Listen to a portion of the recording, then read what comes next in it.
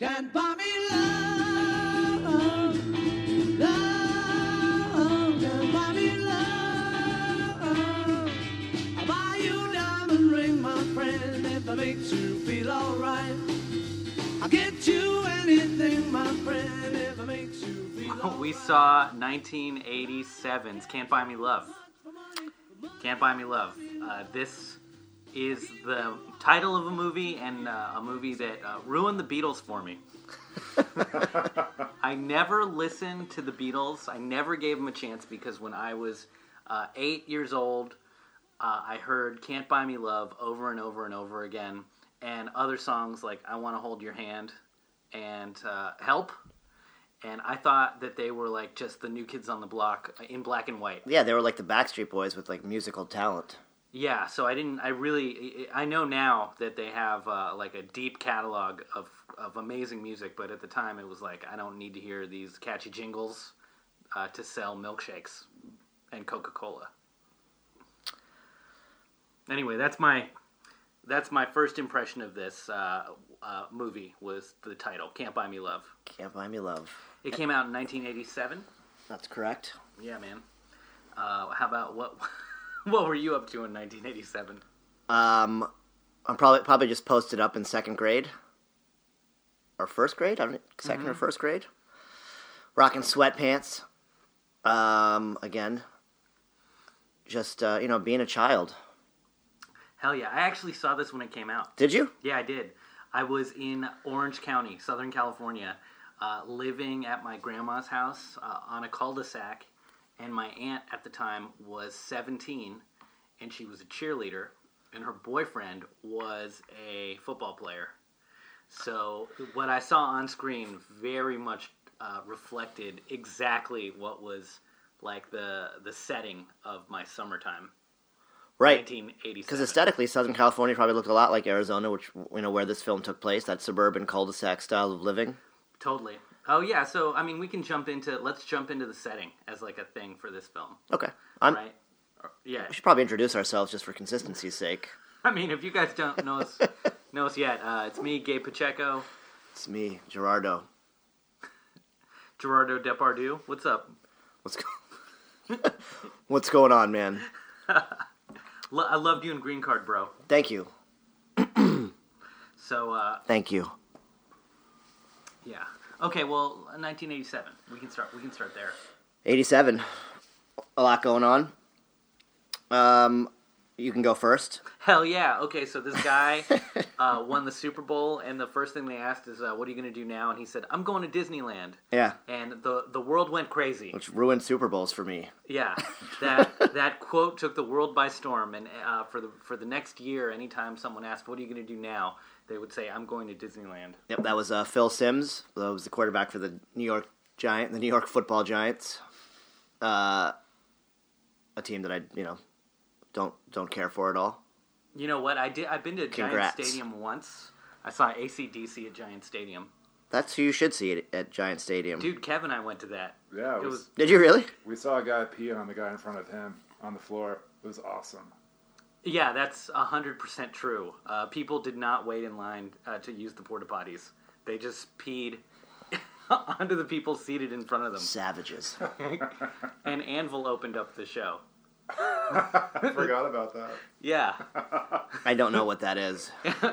Anvil is a heavy metal band that never made it. But, yeah, sounds about right. They influenced everyone else. All their peers really respected them, and Spinal Tap is based on Anvil. Really? Yeah. Interesting. So they are the muses, unsung heroes of the metal scene. That's crazy. Another great quote from 1987 is, "This is your brain, this is drugs, this is your brain on drugs." Right. So a very in-depth drug policy. To create awareness. Middle of the war on drugs, right there. Yeah, just really progressive way of looking at the disease of drug addiction. Yeah.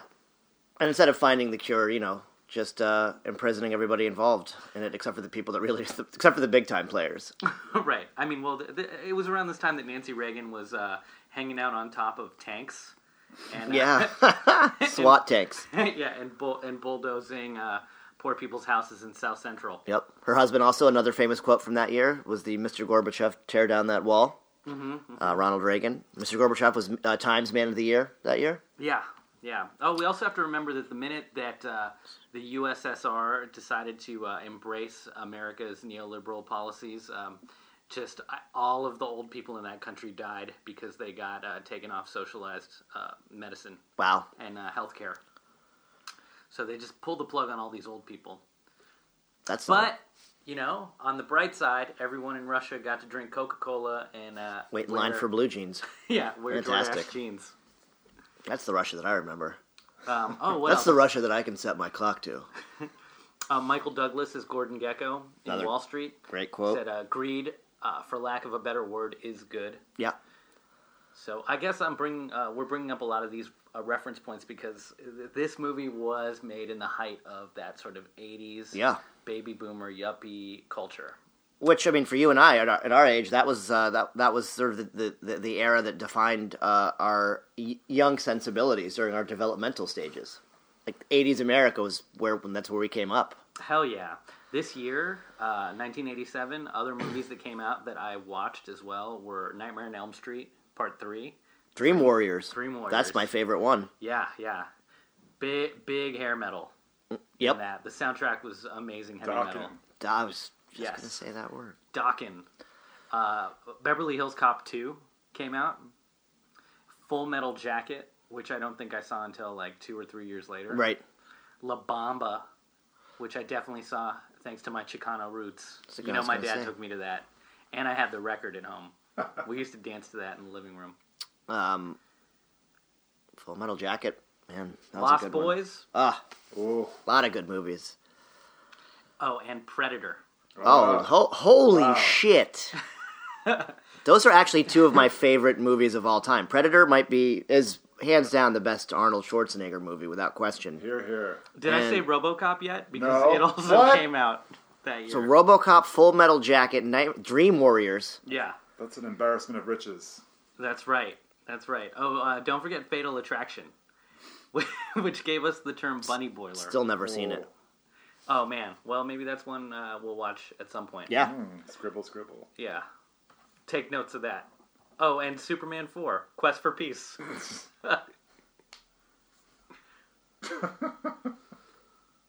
To end on a high note. To piggyback on your point, there was a guy named Alfonso Hayden Jr. He was a robbery suspect in Sacramento, fled from police into a darkened movie theater, which just happened to be showing RoboCop. Became so engrossed in the movie that he stayed till the end. After everybody left, he was still there, and Yeah. the cops caught him.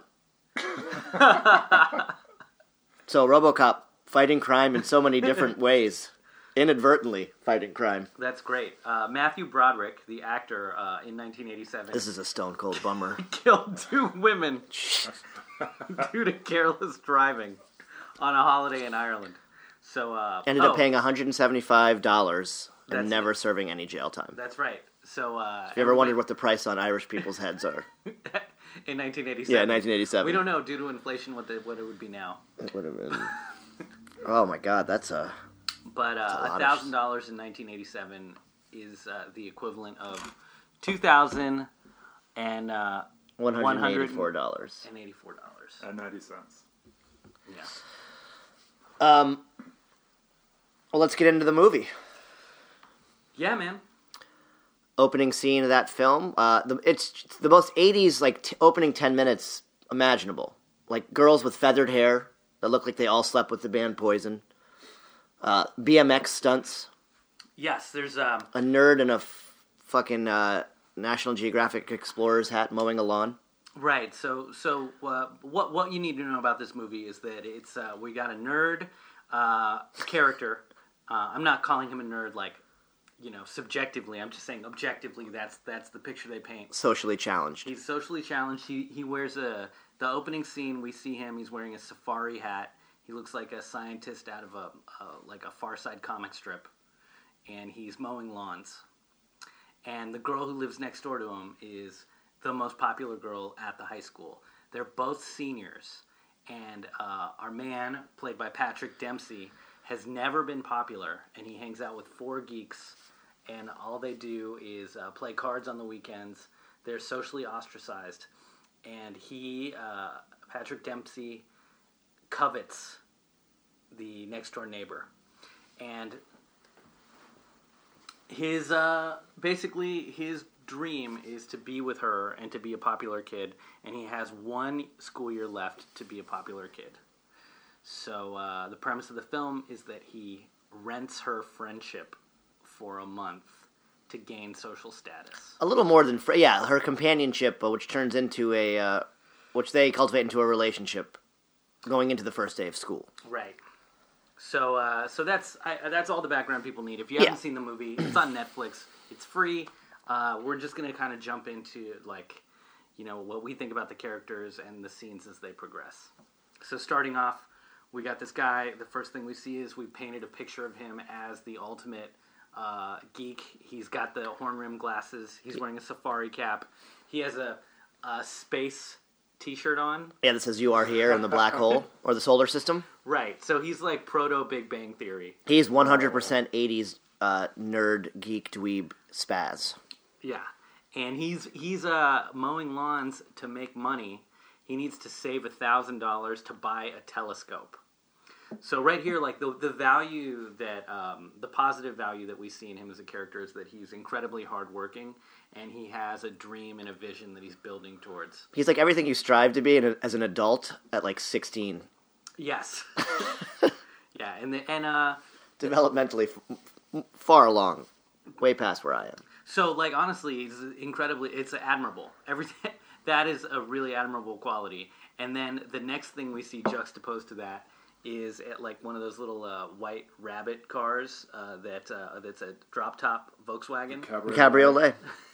Yeah, and it looks like it's out of an LA Gear commercial. Mm-hmm. And there's like 3 girls in the car with feathered and teased hair, and they're all in like cheerleader garb, and they run inside the house. And here we see just sort of like a snapshot of 1980s youth culture materialism. 100%. The kid who works hard to save up for a telescope. Like, when you think about him, if I close my eyes, all I could hear is your dad being like, "I'm proud of you, son." Right. And we're at the dawn of sort of intelligence. Intelligence isn't a virtue yet in pop culture or for youth movies. Or is it today? Well, I mean, so like when he goes inside and he's talking at the dinner table with his parents about wanting to buy a telescope, his mom is like, "Oh, you're gonna get a little microscope?" Yeah. And he's like, "It's a telescope, Mom." And she's like, "Whatever." Yeah. She's like, "Whatever, you fucking nerd." That's great, son. Yeah. And even his father, who's very encouraging, doesn't quite have the same passion outside of the idea of working hard. He has a tremendous passion for turtlenecks. So that's something. And for 60s bubblegum pop music. He's playing the Beach Boys in the background. Yep. A lot of surf rock is playing in the back of this. Yep. Whenever he's on screen. This is true. Watching his whatever that car was, looked like the model for the Ghostbusters Ghostmobile. Ecto 1. But yeah. So that's the setting. The 3 popular girls go in to and this is another big 80s thing. The girls, like sort of the teeny bopper mall culture. Yeah. Girl has her mom's credit card. Mm-hmm. And her mom was like, "You can only use the Neiman Marcus card, honey." And we talked about this. It was just like the most like white mom shit I've ever seen. And then she was just like, literally shuts the door, is upset with her daughter for not using the card. She goes, "Oof." Yeah. Credit cards were a big deal. Like, right. This is the advent of credit card culture. This is Reagan sort of deregulating lenders. This is kind of what fucked everybody over. Because when you think about, like, your grandparents, they would save money in, they'd save all the pennies in coffee tins. Shoe boxes, yeah. And this idea of being thrifty and frugal mattered, and putting your money in a bank was seen as a positive virtue, because the bank would give you interest on the money that you left in there. And after credit cards, there's absolutely no reason to leave your money in a bank anymore. Your money loses value in a checkings account. Whereas now, like, we're your value is in how much you owe people. Like it's better to have rotating debt, where Right. you're constantly paying money off. It'll help your credit score rather than just paying off all your debt at once. Yeah, it's like those lines where, like it's good to have a balance, like a running balance on a card as opposed to, not having it. It's like one of the, bad credit is better than no credit sort of philosophy, which actually makes sense. Right. Well, it's kind of like if you're a loan shark or in the mob, Yeah. it's good. It's good to have your teeth into people. So Johnny Soprano. right. So now, like the government and the banks and the credit card companies are basically just mobsters. Yeah. That and they want you into them. I've got to stop watching, like, I've literally been watching The Sopranos, like, again, No, and everything cross-references with that shit in my head. Like, Yeah. everything I see. It's my third time through the show. I mean, yeah. But my season 2 is the best one, I'm telling you. back to this though, like I look at Patrick Dempsey, like his character mowing lawns to save money, as an outdated model for how to be in the 80s. Yeah, So he's like old school in the 80s, right. where the other kids are living off credit cards and he's actually working hard. Yeah, it was like it was basically the equivalent to like a paper route. I thought I really wanted to talk about the setting for a minute because like it relates to him mowing lawns, and you see that he is they're like in the desert, and it's a suburb right on the border of like no man's land. Mm-hmm. And there's like a bunch of movies in the 80s that have a similar like suburban landscape that Tucson, Arizona, I think, was like the actual city they chose to use, right? Yeah. Which is the sun, again, in like Reagan's 80s, the Sun Belt was booming with military, the military, what is it? Brats? Transplants? In the 1980s, the suburbs in the Sun Belt were booming because of the military-industrial complex and because the U.S. government was giving grants to like all sorts of aerospace Right. and military tech companies. Cool. And we see that later. Yep. So, like, while watching this, we didn't have a backstory on what all the parents did. Mm-hmm. But in my mind, I was like, oh, all these people build bombs. Exactly. And when we get to the school, you also see that, like, right next to the school where they are, there's a big pile of dirt because they're still building more stuff. But yeah, it's all brand new developments. Like those cities are like not like urban sprawl technically, but it was like the advent of suburban living, like the real like huge boom in it. I think, especially in sparsely populated states where governments had people working for them. Yeah, and like other movies during this time period that show like the development of the suburbs this way are E.T. And Elliot and his crew are like constantly biking around these like abandoned or being built up new developments. Yeah. And then another one is Poltergeist. Yeah. So I don't know. That's just a thing about that's if you're looking at films during this time and they take place in the suburbs, you always have this sense of new. Yeah, that's very true. They are ahistorical. That's quite the read in there, Gabe. Another thing is when we get to the school, everyone is white. No, there's 3 black dudes and they're literally dancing, and all they do is like, "What's up, Holmes?" High five, and then dance. That was it. That was it. No agency, erasure. Nothing. And I thought, oh man, again, this school looks like the Third Reich won. Like this is fascist utopia again. And we saw. I mean, I feel like I said this when we watched Say Anything. And I was like, Seattle looks that way too. Right. At least in the 80s in high school. At least on film. Yeah, on film. So this is another one of those films that really doesn't do a lot to represent any people of color. Except for Rico Suave, Gerardo, and the one Latin girl. That is apparently the easiest girl in school. Yeah, they did a great job with her too. Iris. Yeah. Right. I think Iris de Velasquez. Was that her name? Yes. Wow. So let's go through the cast a little bit. Okay. We've got Patrick Dempsey, who we brought up. He was 21 when he made this movie. Was he really? Yeah. The only thing that I know him from, and like, I don't know him from anything, honestly. I remember him from this movie and maybe like one other 80s movie that I can't remember the name of, but I'm sure we can figure it out. And he was on Grey's Anatomy. Mm-hmm. As McDreamy, McLoveboat or some shit. He was 21 and he married, this year, 1987, he married his 48-year-old manager / acting coach. Wow. Which is a huge, who am I to judge what the heart wants? Yes. But I thought that was interesting.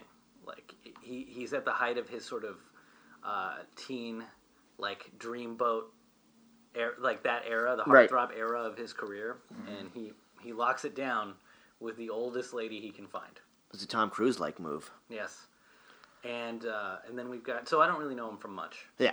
I don't either. I never watched Grey's Anatomy, but I know he likes racing cars. Apparently, yeah. He took his entire paycheck from this movie and bought like his first car, which was like a Porsche 911 Carrera, which is a 21-year-old move if I've ever heard one. And then we've got the star Cindy Mancini. Yes. Amanda Peterson. Amanda Peterson. Okay, she was 15. Oh, was she? See, she actually looked really young. To the point where, like, there was that scene where, like, her mother's, like, the guy her mother was dating comes in, and he's like, I can see, like, good looks to run in this family, and they run fast. Like, that shit actually straight up grossed me out a little bit. Yeah. Like, he was, like, as scuzz-buckety as they come. Uh-huh. And I was like, man, that's uncomfortable for me to even watch this. Let alone, I would love if that guy wasn't really an actor, but was in fact just a narcissistic producer of this film. Just got in and have like to make a gross comment. Yeah. Yeah. So she was young, yeah, really young. She was young, and this movie sort of like thrust her into the spotlight, and it didn't turn out well for her in the end. She died of a drug overdose in What was ruled as an accidental drug overdose. 1995. So that's sad. It's always sad when I see a young, vivacious actress on the screen. Well, she died in 2015. 2015? Yeah, she was 45 years old. She had medical issues, like some sort of medical procedure, and was taking hysterectomy, and was taking pain meds and morphine, and her friend got her morphine, and she just overdosed, which is sad. Nothing's worse than an accidental drug overdose. Yeah. Also, just don't take your friend's morphine. Yeah, or just, don't give your friends morphine, I guess. Good friends don't give friends morphine. No, they should have covered that in this movie. They covered a lot of moral subjects. All right, so we got those two, and then you brought up, so there's like the football team. Yeah. Those guys are prominent in Yep. this. Jocks. And you said Rico Suave is in this. Rico Suave is the, he is... Can we fact check this? Because I'm skeptical. Oh my god. I'm going to ask you to never doubt me again. Did you know Rico Suave is from Ecuador? I didn't know until I Googled him yesterday.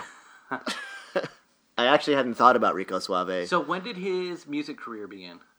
1990 was when I guess it was an album, the song came out, Rico Suave.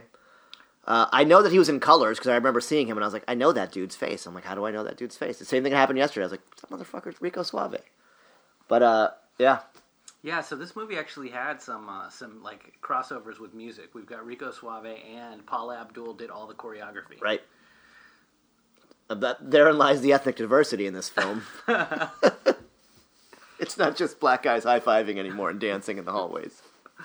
Like, on their own. I noticed that it was like a big 80s theme where it would just be like black dudes in sunglasses and indoors, just dancing randomly, like, together in a group in a hallway, like, practicing, like, I think popping and the locking. assistant principal or the principal at the school was also a black man. I Googled to see if that was Chico DeBarge, because that motherfucker had Chico DeBarge hair, but it wasn't Chico DeBarge. Yeah.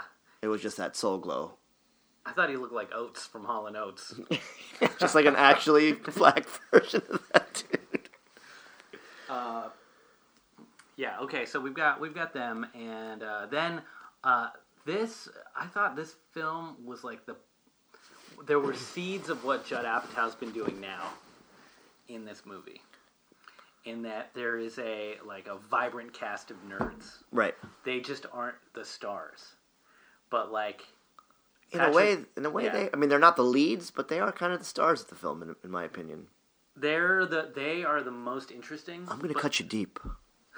I think they're the most interesting characters, but they are not.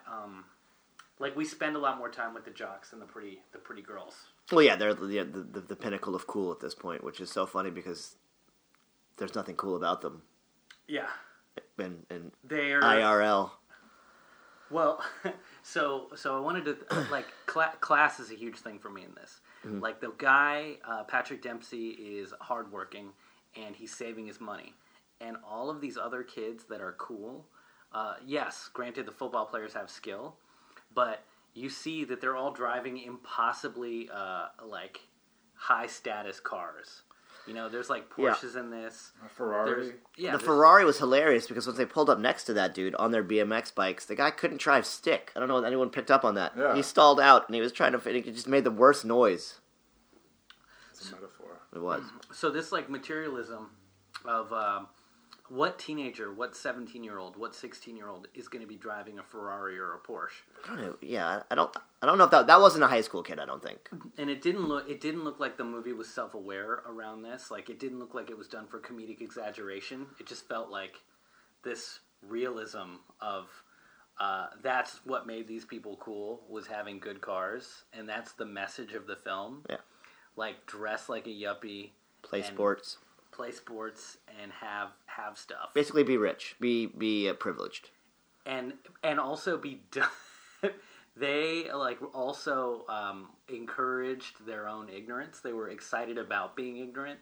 Like there was a moment where Patrick Dempsey's character like talks to the two best friends, the two girls who are cheerleaders. Yeah. And he goes, "Your rhododendries or Rhododendron. your rhododendrons are the best." Yeah, the best pair of rhododendrons in the whatever it was. Yeah. And and they're like, "What did he say?" And instead of learning the name of the flower, Yeah. they're like, "I don't care." She goes, yeah. She's like, what did he say? I don't care. Fair enough.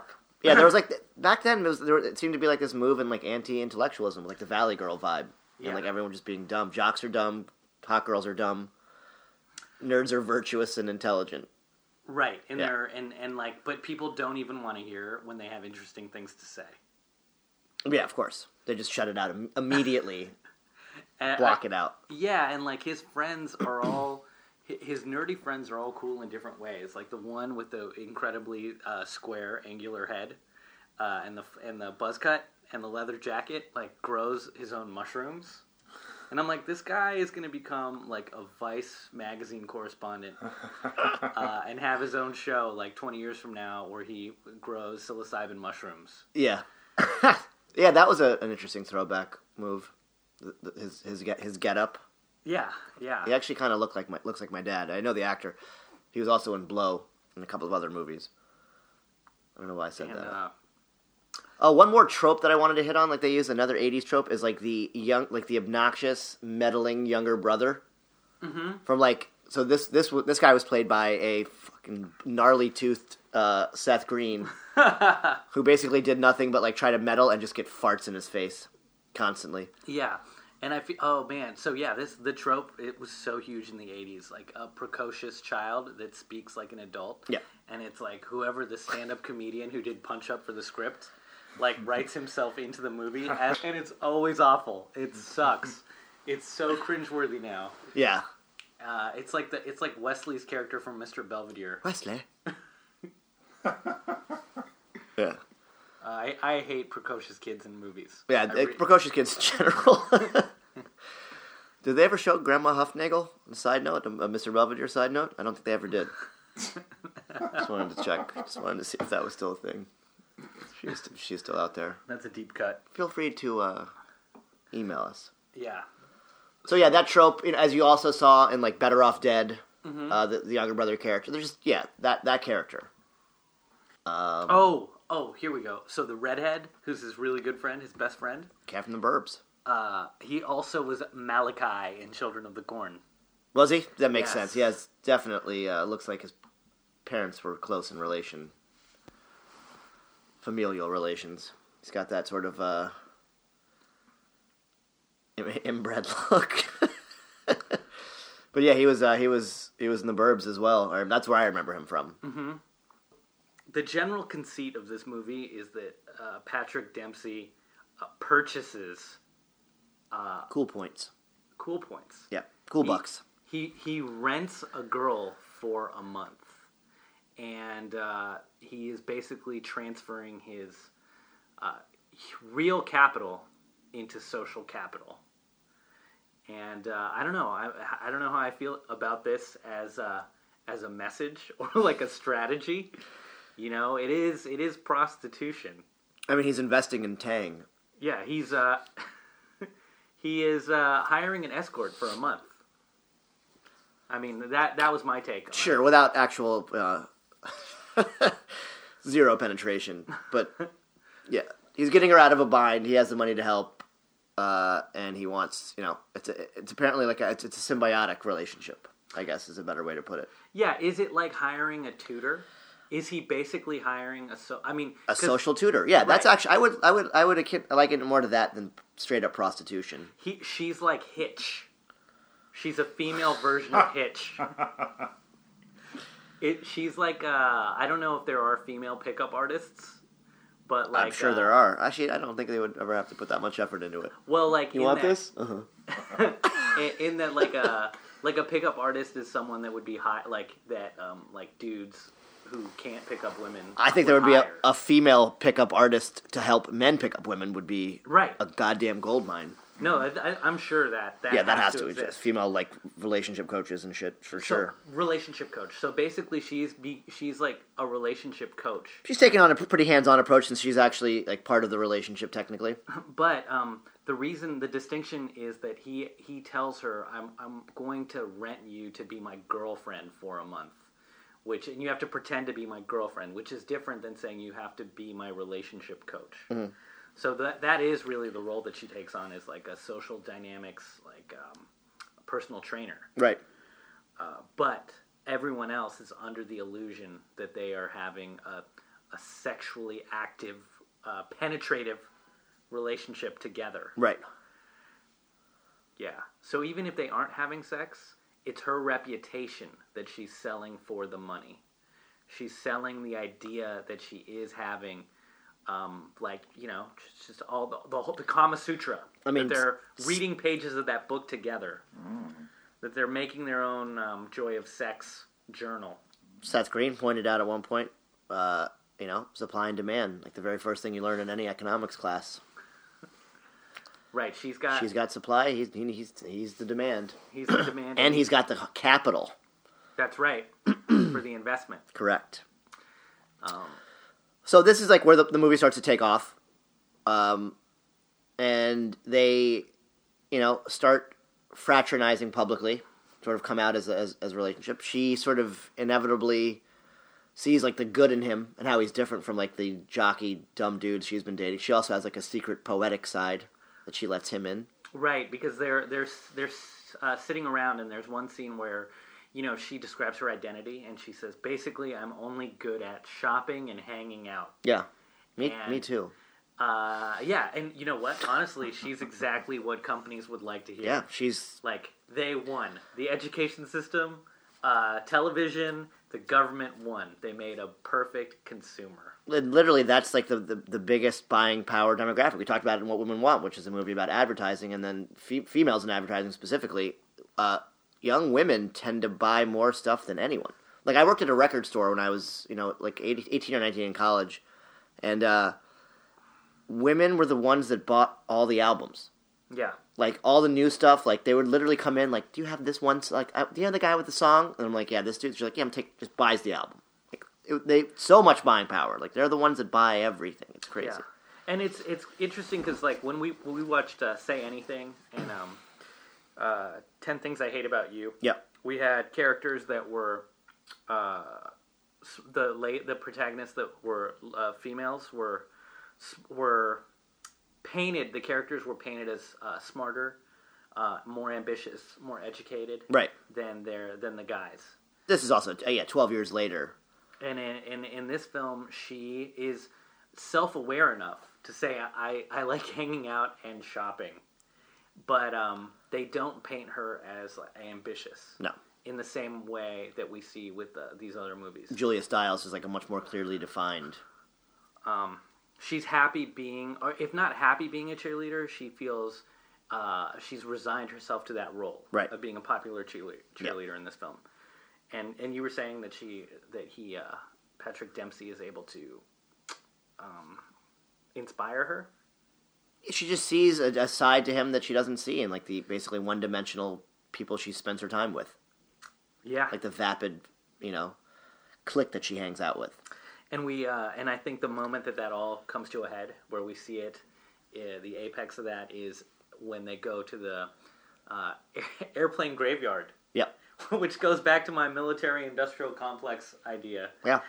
Great point, man. I never would have even thought about that. That we go and they go and they hang out and have their final date in the resting place of all of these weapons of mass destruction. That was their final date? Yeah, that was the end of the month. That she was contractually obligated to hang out with him in public. And they go and they hang out inside of like an old bomber and look at the moon together. It's just a very sort of Reagan-esque movie. It's like his administration just secretly fun, like a lighthearted version of Reaganomics. Yeah. Tickle down economics. They I like Tickle Down Economics is going to be like a retro porn title. So, to continue with what you were saying, which is a cool point. So, basically people moved in there through government jobs. And like you were saying earlier, like a huge southwestern portion of the, from LA to Texas, probably. Yeah, I guess from Texas all the way to LA to Anaheim. Yeah. Just wealthy people who made money from the government and from the expanding of the military-industrial complex. And so they're there in that graveyard. It reminds me, it's also made me think of the elephant graveyard from The Lion King. But I don't know why. Graveyards. Always a great place to make out. And this is, so it comes to a head.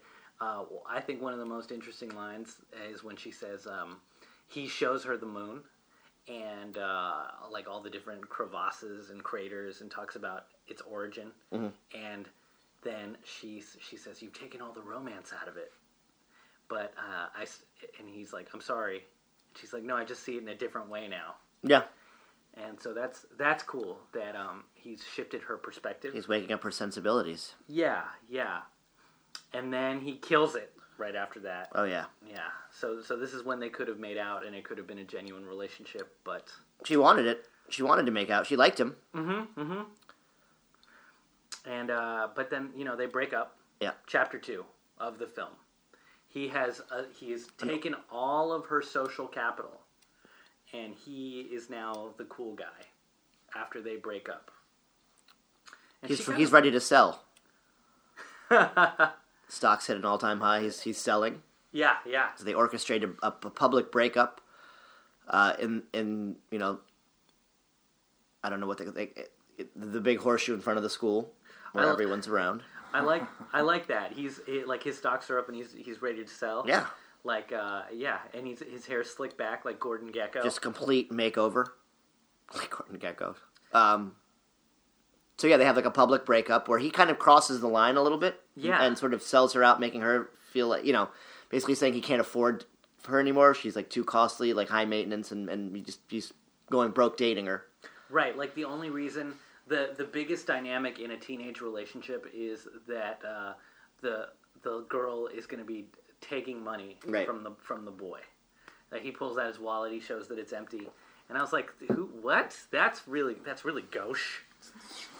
That's I've never looked at a relationship in that way before, where I think of my partner just leeching all of my money out of me. Yeah, it's not a good feeling, I don't think, and it's not a great way to be portrayed, especially when that wasn't the case. Even though, technically, I guess it was the case since she took his life savings to make him cool. Yeah, she actually took it with more grace in the film than I think a real person would have. Other than the fact that she slapped him, but I think she was so caught off guard by the line that he chose to take in the breakup. Yeah. What caused it, and I think she was actually genuinely off. But I thought that was in my opinion, the best acting job in the movie was that one scene, and her specifically. The way she was so like offset and off put by what he was saying, like genuinely, and then playing the same role. I like that scene. So this is like maybe a little off topic, but this idea, you know, the concept of a Judas goat. Yeah, I've heard of it. So like a Judas goat. Let's say these goats land on. These goats get shipwrecked on an island. Yeah. And they will eat up all of the local vegetation, and it kills off all the local animals. So the hunters can't catch the goats because they climb up into the rocks and up into the mountains. And so what they'll do is they'll take an incredibly sexy goat, and they'll put a tracker on it. And then they'll let it go free, and that goat attracts all of the other goats. And then once it's got them all together, they can pick off the other goats. So in some way, I kind of feel like Patrick Dempsey's character has turned Cindy into his Judas goat to help him get all of the other goats, or rather sheep in this instance, because that's what we see. That popularity really is like it is monkey see, monkey do. Right. Where like all you need is one high status monkey to pay attention to you, and then all the other monkeys kind of like will rationalize that whatever your behavior is must be appropriate.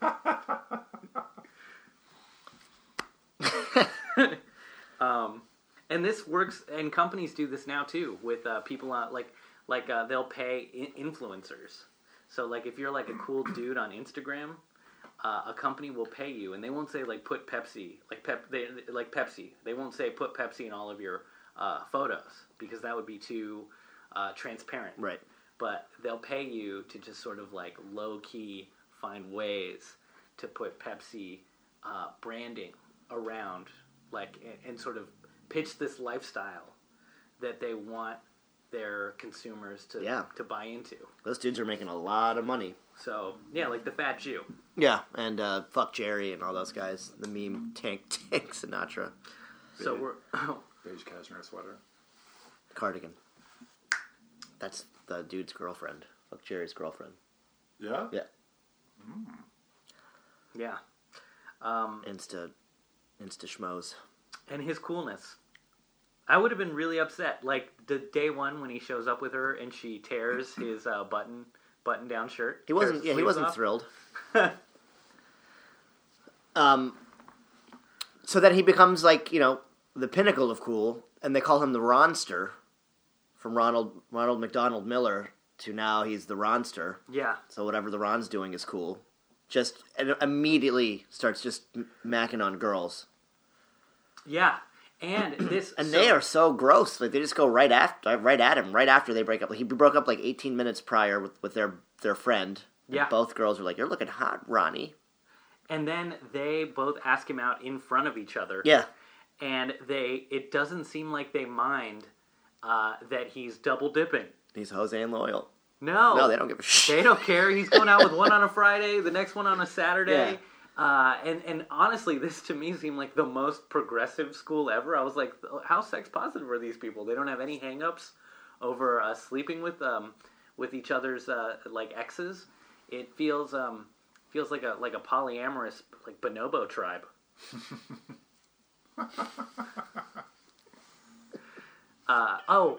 So the best scene in the movie. Well, this is Yeah. I want to hear what you think. Well, I think the best scene for me was the dance scene. Okay. Yeah, and it reminded me. I watched this YouTube video that everybody should check out, and it's called "The First Follower," and it takes place at a Sasquatch festival, and you see this lunatic Sasquatch. Sasquatch. Okay. And so you see this dude, and he's wearing like just a little loincloth, and he's dancing to the song that goes, "I Gotta Be Unstoppable," and he's dancing to this song, and the narrator goes, "Right now, this guy just looks like a homeless lunatic." Yeah. But the most important person is the first follower, the early adopter, and then you see somebody start dancing with him. Yeah, it was the girl. Mirroring him. Yes. Yeah. And then that person is actually the leader because the first adopter validates the lunatic behavior and makes it okay. And then the job of the dancer is to encourage his early followers, Right. and like validate the fact that they're going along with his routine, and then everyone around will start joining in. And by the end of the event, if you are not copying what everyone else is doing, you become the outcast. Right. So you must follow along if you don't want to be ostracized. And this dance scene is a perfect example of that working. Yep. So like personal confidence and having one early adopter. And the girlfriend who he brought to the dance, it would have been social suicide for her to not follow his dancing. Oh yeah, because she was with him. I don't even know if that was her motivation or she was just like, fuck it. I don't know if it was her I don't know if it was conscious a conscious motivation. thought. Yeah, that's But, true. her Because he was immediately as animal soon instincts as he started kicked in. dancing in that manner, yeah. people judged him immediately. Like, oh, he's a special ed kid. Like, what a Right. spaz. And then as soon as like one person, then it obviously snowballs into a bunch of people. Yeah, his girlfriend did it, who was attractive And cool. Yeah. and cool, and then the two jocks. Yep. And once two alpha males decide that they're gonna follow this fucking artisanal new wave hipsters African anteater dance moves, like everyone else follows along. It's just a cascade of approval. Yep. And the nerds who were playing the wall on the bleachers were the only ones that knew where the dance came from. Yeah. And that was like a great punchline. Yeah, to because the scene. they watch PBS. Yeah. That was awesome. And I love how like sort of disgusted by that whole event Cindy Mancini's character was. She was just like, what a bunch of sheep. Like Right. she hated that. Really like was the point that started to set her off. And I guess it also showed her like the illusion of what her world Yeah. was. Yeah. Trying to fight your way up the social hierarchy. True. 100% true. Another good point the movie makes. So that was a good scene. Yeah. Agreed. So what happens next?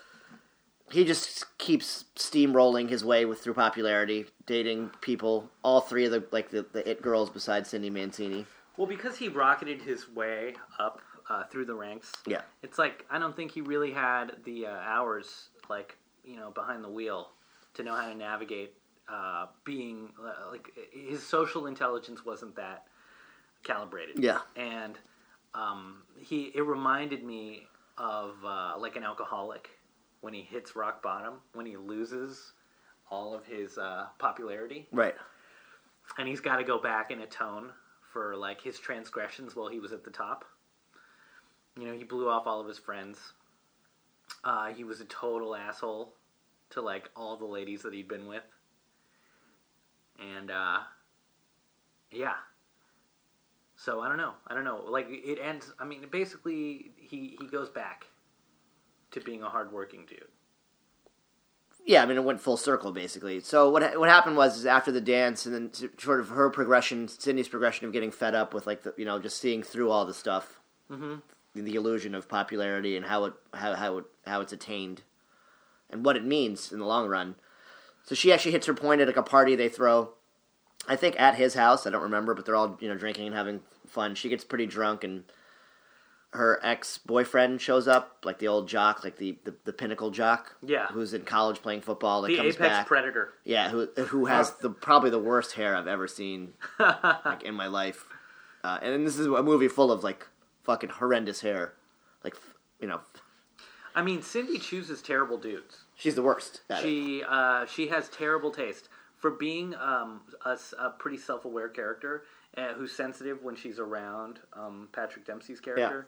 She when she's not with him, she's with like a pedophile, basically college kid with a white Porsche Oh, who's that guy. way too old to be with her. Yeah. And then he talks down to her and asks her to go get like extra thick chocolate milkshakes Yep. while he wipes his car down. You can't treat a 15-year-old like that. Can't treat anybody like that. No. Yeah. Just building up her character as like a good character. I mean, Right. she's actually the moral compass for almost the entire movie after the first 20 minutes. Did you notice that when Patrick Dempsey's character is with the cool kids, she disappears? Plays the background. She's just not hanging out Yeah. with them anymore. And none of them reach out to, hang out with her or see it as weird. And then when... Is that because he broke up with her? So she's viewed as lesser? Or she just sort of... I think that might be the case, but I think that, everyone wants a piece of what's at the top of the food chain. So she had her chance, now everyone... She's like a background character in that sense, in that group. Yeah. Yeah, does she have a new group of cool kids that she's hanging out with that we didn't see? No, she just hangs out with that scummy dude with the white Porsche and just kind of lives her whatever existence. Oh, sorry. Yeah. Well, So she's doing her own thing, kind of, but still staying within the parameters of the group. I mean, she's still part of that clique. I always thought that it actually... I would tell my kids to not hang out with older kids when you're in high school and sacrifice hanging out with your friends. Right. Or don't date a really old person who doesn't live close by, because it's socially isolating. Like when they're all at the malt shop and she's got to go hang out with this creep on the other end of the parking lot. You're missing all the fun time just because you want to hang out with this mopey long-haired dude that's got a Porsche. Yeah, that shouldn't be anywhere around a bunch of kids, Yeah, especially dating a 15-year-old girl or a 16-year-old girl. right. And what are you going to talk to this guy about anyway? Yeah, he nothing. he drives back and he goes, "Oh man, I feel like I'm hanging out in a playpen." Yeah. Um, It's like, well, that's what happens when you date 16-year-old girls. Yeah. My friend. Well, so once he is ostracized, once he loses all of his status, you notice that Cindy goes right back to her clique, Yeah. and they're all friends again. That seems a little weird to me. And I kind of wanted them all to hang out with Patrick Dempsey at the end, as opposed to her having to choose between her friends and him. Oh, see, I don't even think that she chose. I mean, if you remember it, her friends were encouraging her. They were like, "Go get him! Go Right. get him!" And they were cheering and clapping for it. So I think everyone after his little speech Yeah. became just a much better human being. Do you think that they would hang out with him again now as well, or did he lose all of those cool friends? No, I think he got him back. I think they accept him for what he is. So does he become like the enlightened Buddha of high school, Yeah. where he's now friends with everyone? I mean, he gave them a pretty harsh judgment on their entire being. He becomes the Parker Lewis of the school, He can't lose. where he can hang with the geeks, but also hang with the cool. Just so would that make him the apex predator of the school, food chain? He's the alpha, He is 100% because he can flow seamlessly within any circles. a true chameleon. Another great line in that movie was when that big girl comes up to him when he was at rock bottom. She was Yeah. like, "I thought you took economics." He was like, "What?" She was like, "You could have had me for $49.95." Right. And they all started well, laughing. that's supply and demand. Dude, is it ever? Ham butt on sale. So, to wrap this thing up, I mean, I think this is a great movie if you want to watch a sort of a time capsule of what life was like in the mid to late 80s. This is 87. Yeah. And right around this time, the Iran-Contra affair is bubbling up. We're at the height of Reagan's materialism, and this idea that status is the most important thing, and material wealth is where it's at. The school is totally white, so if you're not, you might find this an alienating film, or you might watch this like you would watch Get Out to see how school is like. How the other half lives. How the other half lives. Yeah. In America's cinematic apartheid. Yeah, so, I mean, basically, I guess, I like the movie. I think it is what it is. It's an 80s, romantic comedy, teenage, coming-of-age flick, but it also, it has, a good enough message to it, it's worth watching. So it's definitely for younger kids.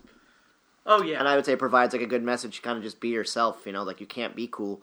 Trying to be cool doesn't make you cool. You sure as fuck can't buy cool. You can buy stuff. You can't buy love, apparently.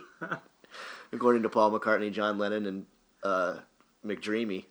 Yeah, no, but if you rent someone Yeah. and you make them hang out with you long enough, maybe they'll start loving you in a sort of a hostage situation type of way. But she like Stockholm syndrome. Yeah, exactly. was That's how. basically- I think that's how like arranged marriage is. That's the theory behind them too. Is like you don't love the person, Right. But you get locked into a sort of a social contract with them, and then over a couple years, you start tolerating them, and then you become a codependent, and then that's a form of love.